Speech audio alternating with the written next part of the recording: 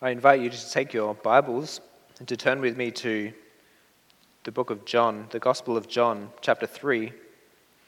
This afternoon we're going to be looking at what the church confesses in Lord's Day 7 about true faith. And the Lord Jesus in this chapter has a conversation with Nicodemus about faith, where it comes from and what it is. So let's read John chapter 3, verse 1 to 21. There was a man of the Pharisees named Nicodemus, a ruler of the Jews.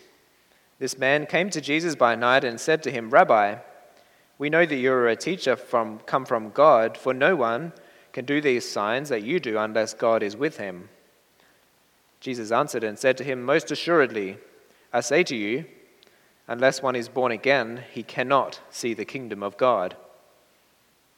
Nicodemus said to him, "How can a man be born when he is old?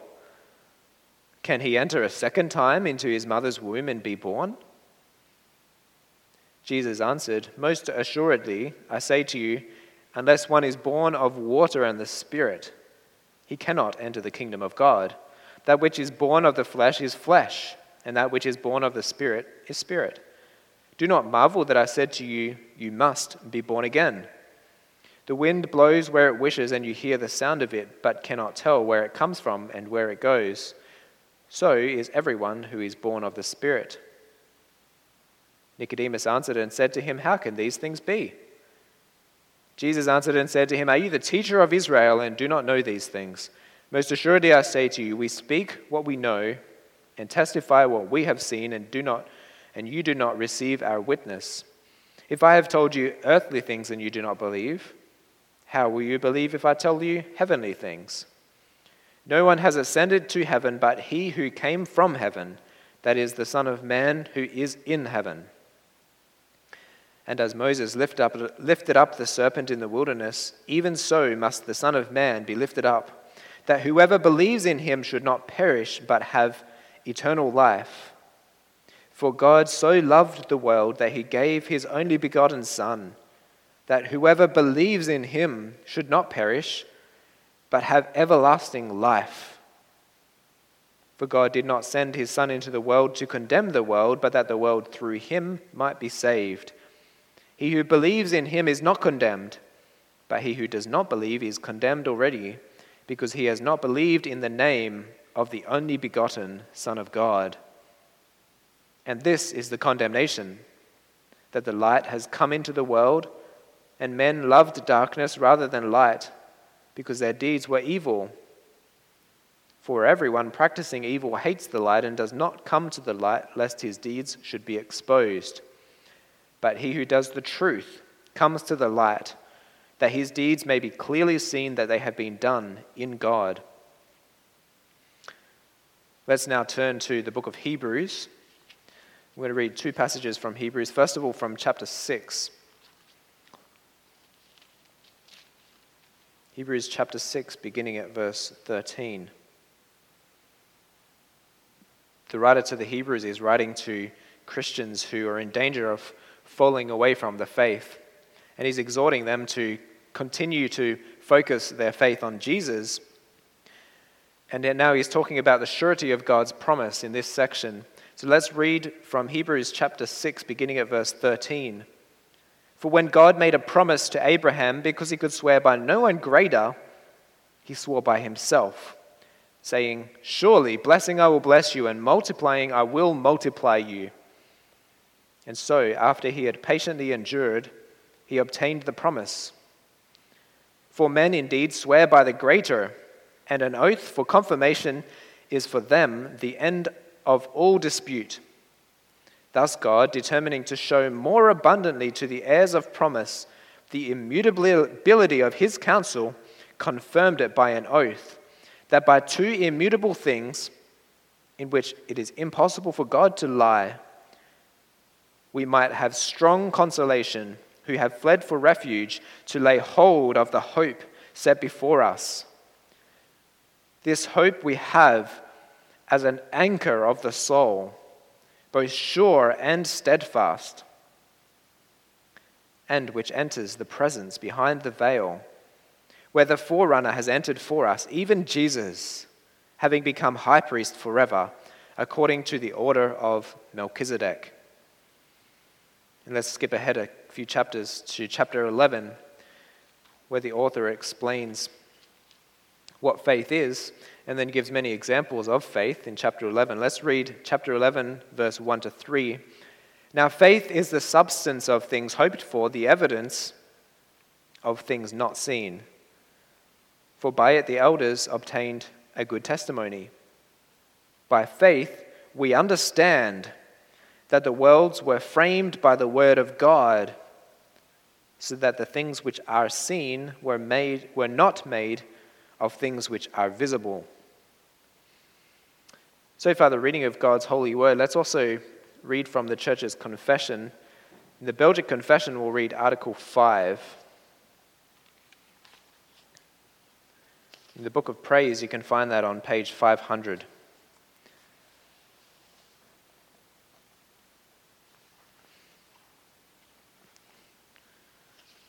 The Belgic confession begins by saying that there is only one God, and then shows how God reveals himself to us. God reveals himself to us through creation, but also through his word. And so the confession of the church in Article 5 shows us how God's word is something that we can trust. The authority of Holy Scripture, Belgic Confession, Article 5. We receive all these books, that's the books of the Bible, and these only as holy and canonical for the regulation, foundation, and confirmation of our faith. We believe without any doubt all things contained in them, not so much because the church receives and approves them as such, but especially because the Holy Spirit witnesses in our hearts that they are from God, and also because they contain the evidence of this in themselves, for even the blind are able to perceive the things foretold in them are being fulfilled. And finally, let's turn to the Heidelberg Catechism, Lord's Day 7.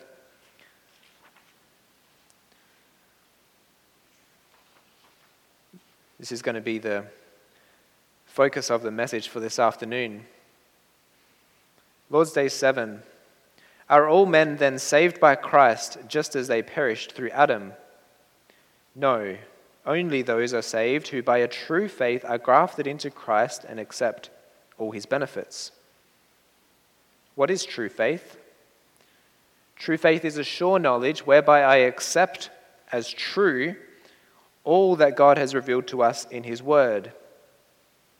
At the same time, it is a firm confidence that not only to others but also to me, God has granted forgiveness of sins, everlasting righteousness, and salvation out of mere grace only for the sake of Christ's merits. This faith, the Holy Spirit works in my heart by the gospel. What then must a Christian believe? All that is promised us in the gospel, which the articles of our Catholic and undoubted Christian faith teach us in a summary.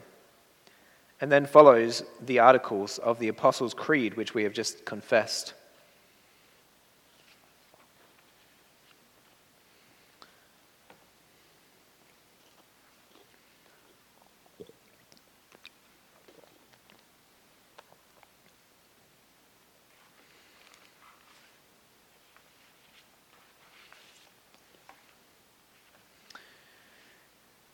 Dear brothers and sisters in Jesus Christ, how would you describe your faith in God?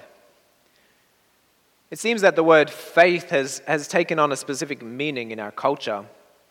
I looked up one of the words online, and one of the definitions said that faith is a firm belief in something for which there is no evidence, no proof. A firm belief in something for which there is no proof. That was a definition for faith online. That seems to be how our culture understands faith, doesn't it? Because on the one hand, there are some things that we can know to be true. How many centimeters there are in a meter, how many acres of land we own, how far away from the earth the moon is.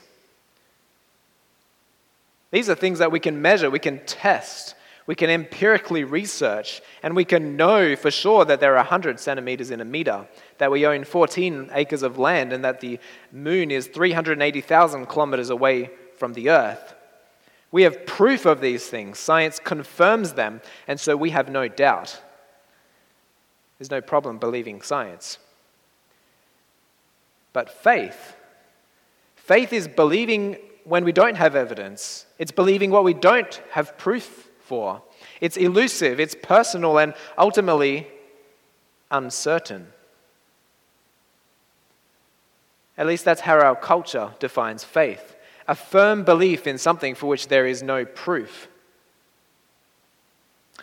But we'll see this afternoon that true faith is grounded in the sure revelation of God's trustworthy word. Faith is rational, it is reasonable, logical, because it rests in God's truth. In fact, there can be no more certain ground for our faith than in God's word. You see, everyone operates by faith at some level. Right now, you all have faith in the chair that you're sitting on. You have faith that the chair is strong enough to support your weight, that it's not going to collapse. A firefighter has faith in his water hose that it's not going to leak water when he needs to fight a fire. A roofer has faith in his ladder as he climbs up to the roof. And boys and girls, you have faith in the fences at the zoo, that they're going to keep the tigers and the rhinoceroses securely in their enclosures. A sailor has faith in the anchor of his ship, faith that the anchor will keep his ship secure during a storm. And as Christians, we have faith in a different anchor. We have faith in God, in Jesus Christ, who is our anchor, that nothing can separate us from his love. We have faith that he is strong enough to support our weight, that he is strong enough to carry us.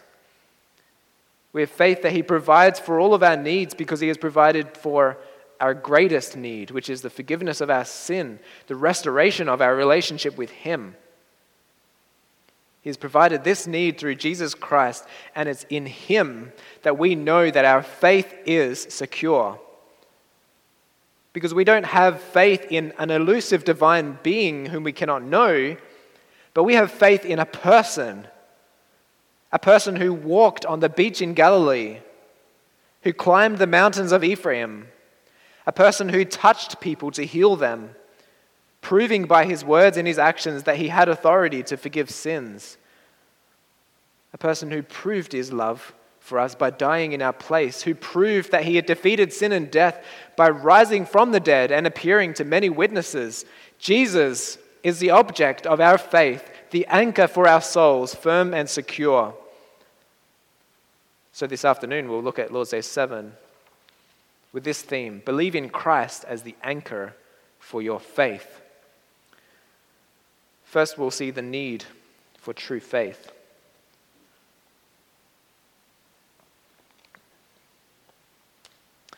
Catechism so far has shown us our true and natural condition. Lord's Day 2 to 4 has spoken about our sin and our misery. Our problem is our sin, which separates us from God.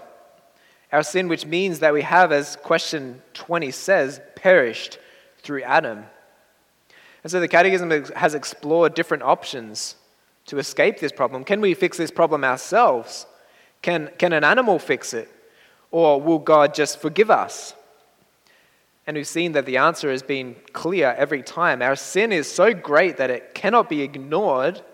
God is so holy that he cannot just dismiss it. And so you could say that we're in a terrible storm, headed for a disastrous shipwreck. But praise be to God, because he has, in his never-ending grace, given us a solution. He's given us a mediator, the Lord Jesus Christ, an anchor to keep us safe from the storm. We heard about the power of Jesus' name this morning to forgive us from our sins. And we also heard last week about how Jesus is our mediator who is more than a negotiator. Perhaps you remember from last week, a negotiator stands between two parties to sort out their differences without actually being actively involved in the resolution. But our mediator does more than that. Because he takes our problem of sin and he takes it upon himself, upon his own shoulders. Jesus, as our mediator, has done everything to bring us back to God. He's released us from the prison house of sin, and he gives us a new life with God. And we also heard last week that he is a willing mediator and that he is uniquely qualified as true man and true God. There's no other place that we could find a mediator like Jesus. The Belgic Confession, Article 26, says it so beautifully. There is no creature in heaven or on earth who loves us more than Jesus Christ. Isn't that a beautiful sentence? There is no creature in heaven or on earth who loves us more than Jesus Christ. And this is the wonderful truth of the gospel, that Jesus, true God, true man, has died to restore our relationship with God. But is Jesus a mediator for everyone? Is he a bridge connecting everyone to the Father? Will he be an anchor protecting everyone from the storm of God's judgment? And that's what question 20 is asking. Well, the answer is no. That Jesus is not a mediator for everyone. Only those are saved who by a true faith are grafted into Christ and accept all his benefits. This is sometimes a very hard teaching for us to understand. That Jesus chooses to save some. But it's helpful for us to remember that our natural sinful condition is our own fault, that everyone deserves eternal punishment from God. The fact that there is a Redeemer for anyone is an absolute work of grace, an astounding expression of God's love and mercy. And so while the Bible teaches us the good news about our mediator, it also doesn't shy away from the hard reality of hell. Jesus himself taught this truth in the Sermon on the Mount in Matthew 7, where he says, "Enter by the narrow gate, for wide is the gate and broad is the way that leads to destruction, and there are many who go in by it. Because narrow is the path that leads to life, and there are few who find it." Brothers and sisters, there are two paths with two very different destinations.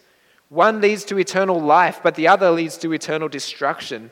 It is not the case that Jesus saves every person on this planet. It is not the case that everyone is on the path to life. Hell is real. So if Jesus is not a mediator for everyone, then how do you know that he is a mediator for you? How do you know that you are on the path to life? Well, the Catechism says only those are saved who by a true faith are grafted into Christ and accept all his benefits. So to be saved, you must have true faith. John 1:12, as many as received Jesus, to them God gave the right to become children of God, to those who believe in his name. So Jesus is a mediator for whoever believes in him, whoever has faith in him. An anchor in a ship, it offers no protection unless it's connected to the ship with a chain. And so in the same way, Jesus is not an anchor for us unless we are bound to him with the chain of faith. Jesus made this clear in his conversation with Nicodemus. He said, just as Moses lifted up the snake in the wilderness, so the Son of Man must be lifted up, so that everyone who believes in him may have eternal life. For God so loved the world that he gave his only begotten Son, that whoever believes in him should not perish, but have eternal life. So whoever believes in Jesus will be saved. But the opposite is also true. If you do not have faith, if you do not believe that Jesus is your Savior, then you will not be saved. John 3:36. The one who rejects the Son will not see life. Instead, the wrath of God remains on him. So we need to have faith. We need faith because it's by faith that we are grafted into Christ. We need faith because it's by faith that we accept all his benefits. So then the question naturally arises, well, what is true faith? We'll see in our second point the nature of true faith.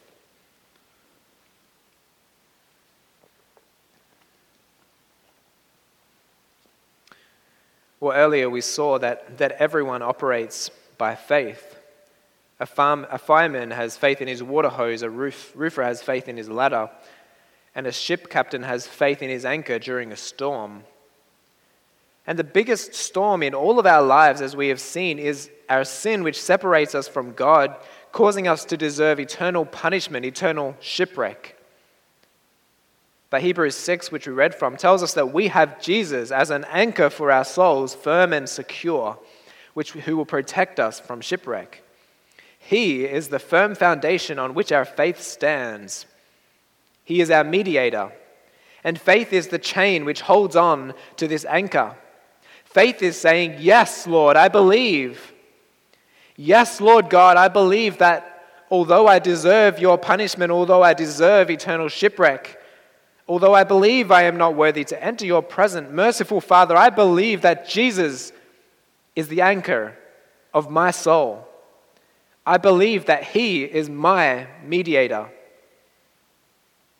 That's what faith is. Faith is saying, yes, Lord, I believe that Jesus has died for my sin, that he really came to this earth as a man, that he really sat in a boat and taught from the Sea of Galilee, that he really healed the lame man who was let down by his friends through the roof. You remember that story? That he really forgave that man's sins, that he really died on the cross, that he really defeated death and rose again on the third day. Yes, Lord, I believe. That's the voice of faith. It holds on to Jesus as an anchor for our souls, firm and secure. Faith believes in Jesus, and thus it also believes in his word. The Catechism says that faith is, first of all, a sure knowledge whereby I accept as true all that God has revealed in his word. Because it's in his word that God has revealed who Jesus is to us. And so faith accepts God's word as reality, as truth. Faith is not primarily a feeling which makes us feel better when we feel down. But faith holds on to what is real, what is true. It's not an unrealistic optimism, just hoping for the best even when we know that's not realistic. But faith is grounded in the certain word of God, which we know will always come true. And we know that God's word is true because God's word comes from God, who is truth. Jesus said, I am the way, the truth, and the life.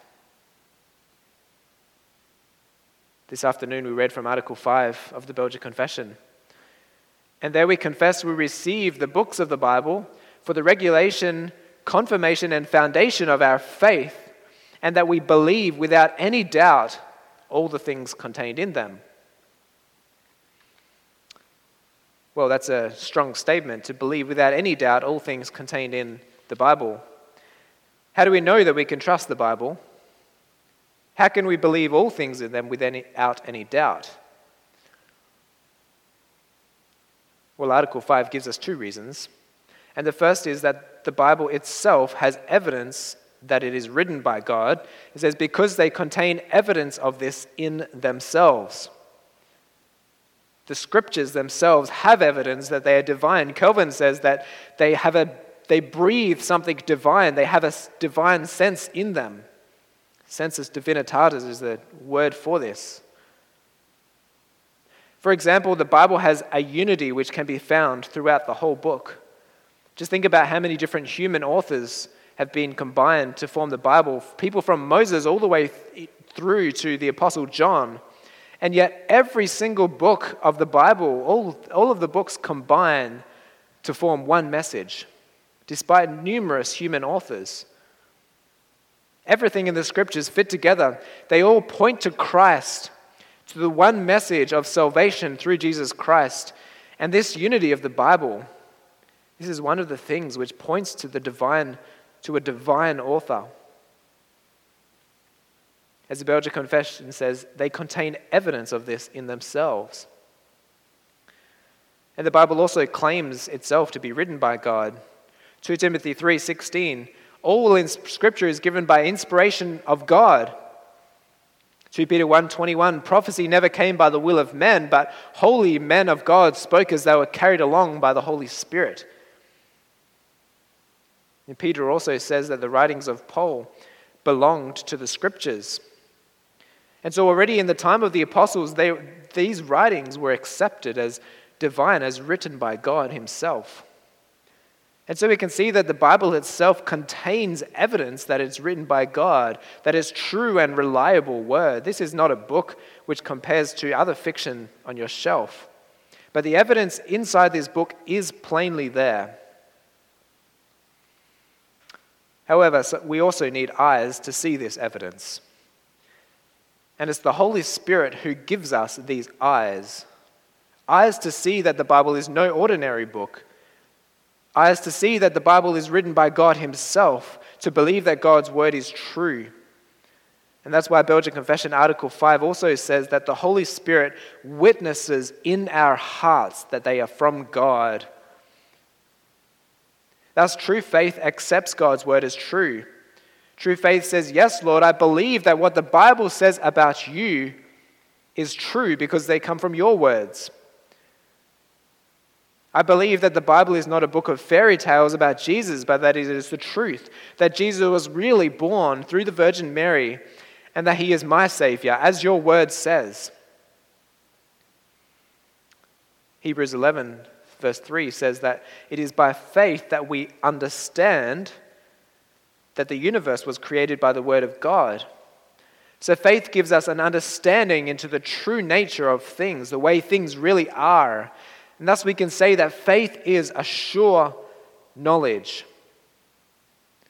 Sure knowledge in God's word. Well, what type of knowledge is this? This is a knowledge, brothers and sisters, that leads to life. John 17:3. This is eternal life, that they know you, the only true God, and Jesus Christ, whom you have sent. So knowing God through his scriptures, it's not merely an academic pursuit, but this is a knowledge which leads to eternal life and communion with God. It's not like a research paper you write for school or simply nodding your agreement to a bunch of theological statements. But this is knowing God himself, and that's what the Apostle John says is eternal life.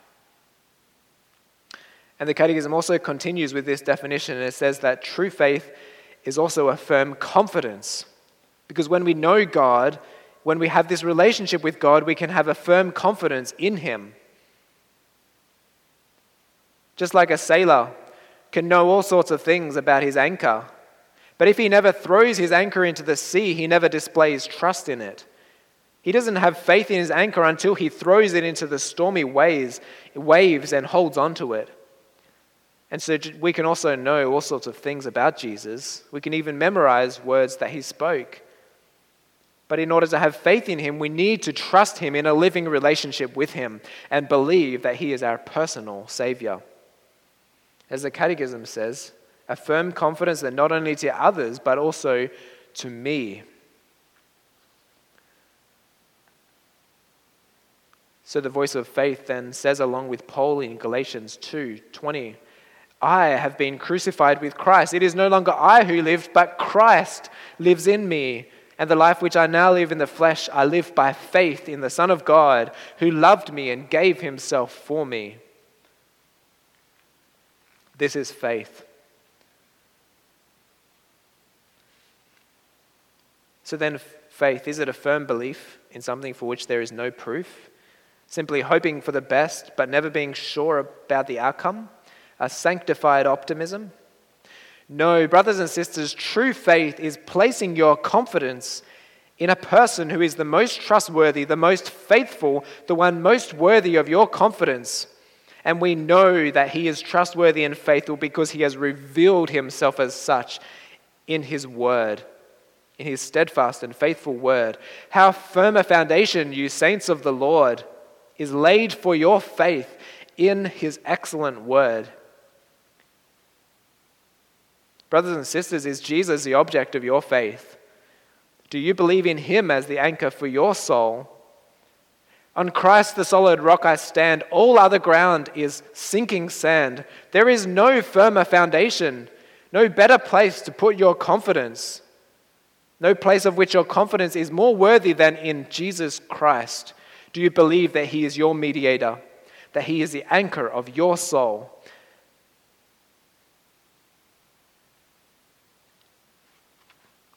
Well, in the third place, we'll see the content of true faith.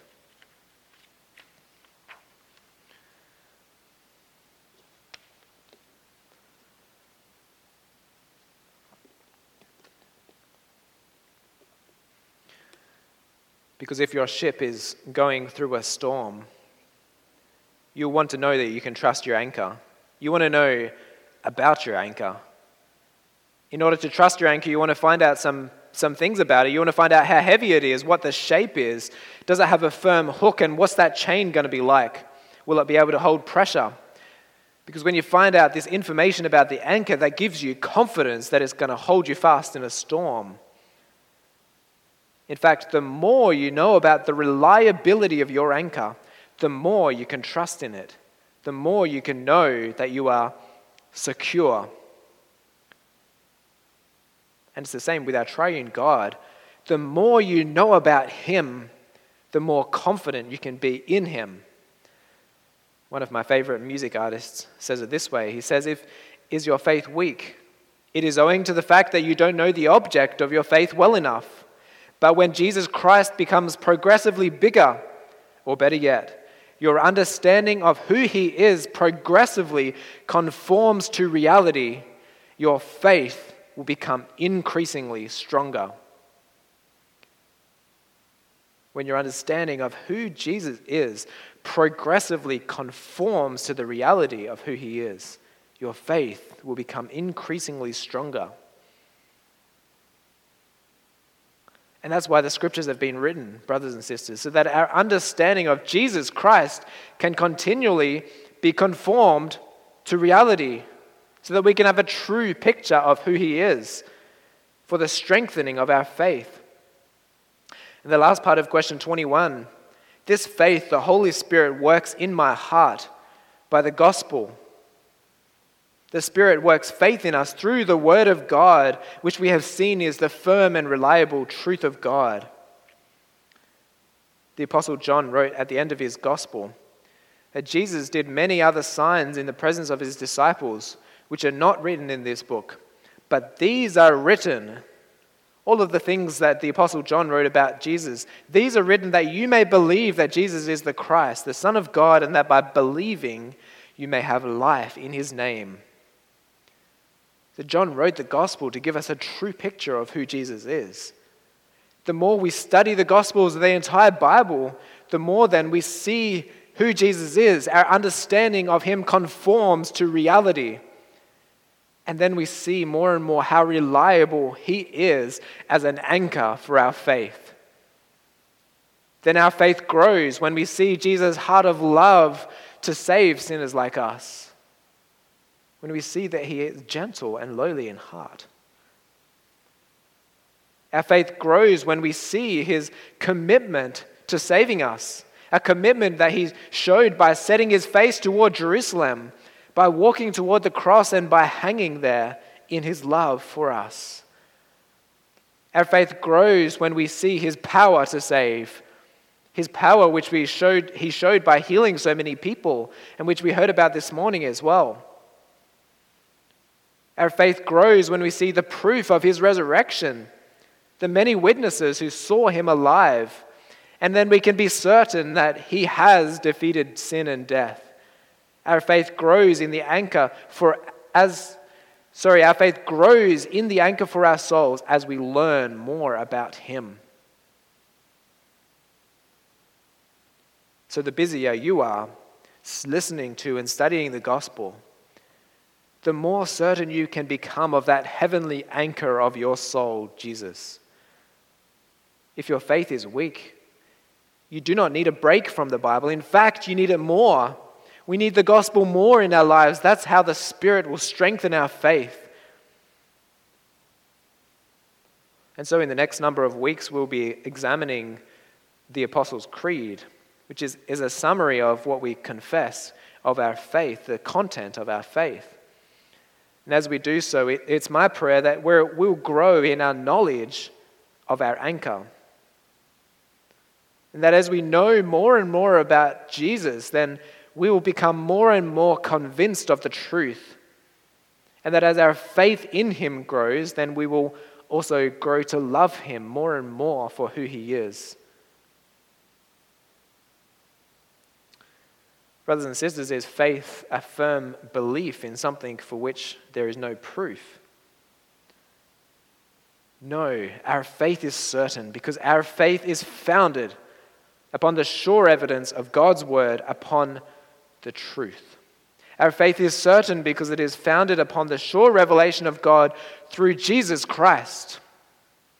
Upon the sure and steady anchor for our souls. Let's look to Jesus, brothers and sisters, and let's say with the voice of faith, I will hold fast to the anchor. It shall never be removed. Amen.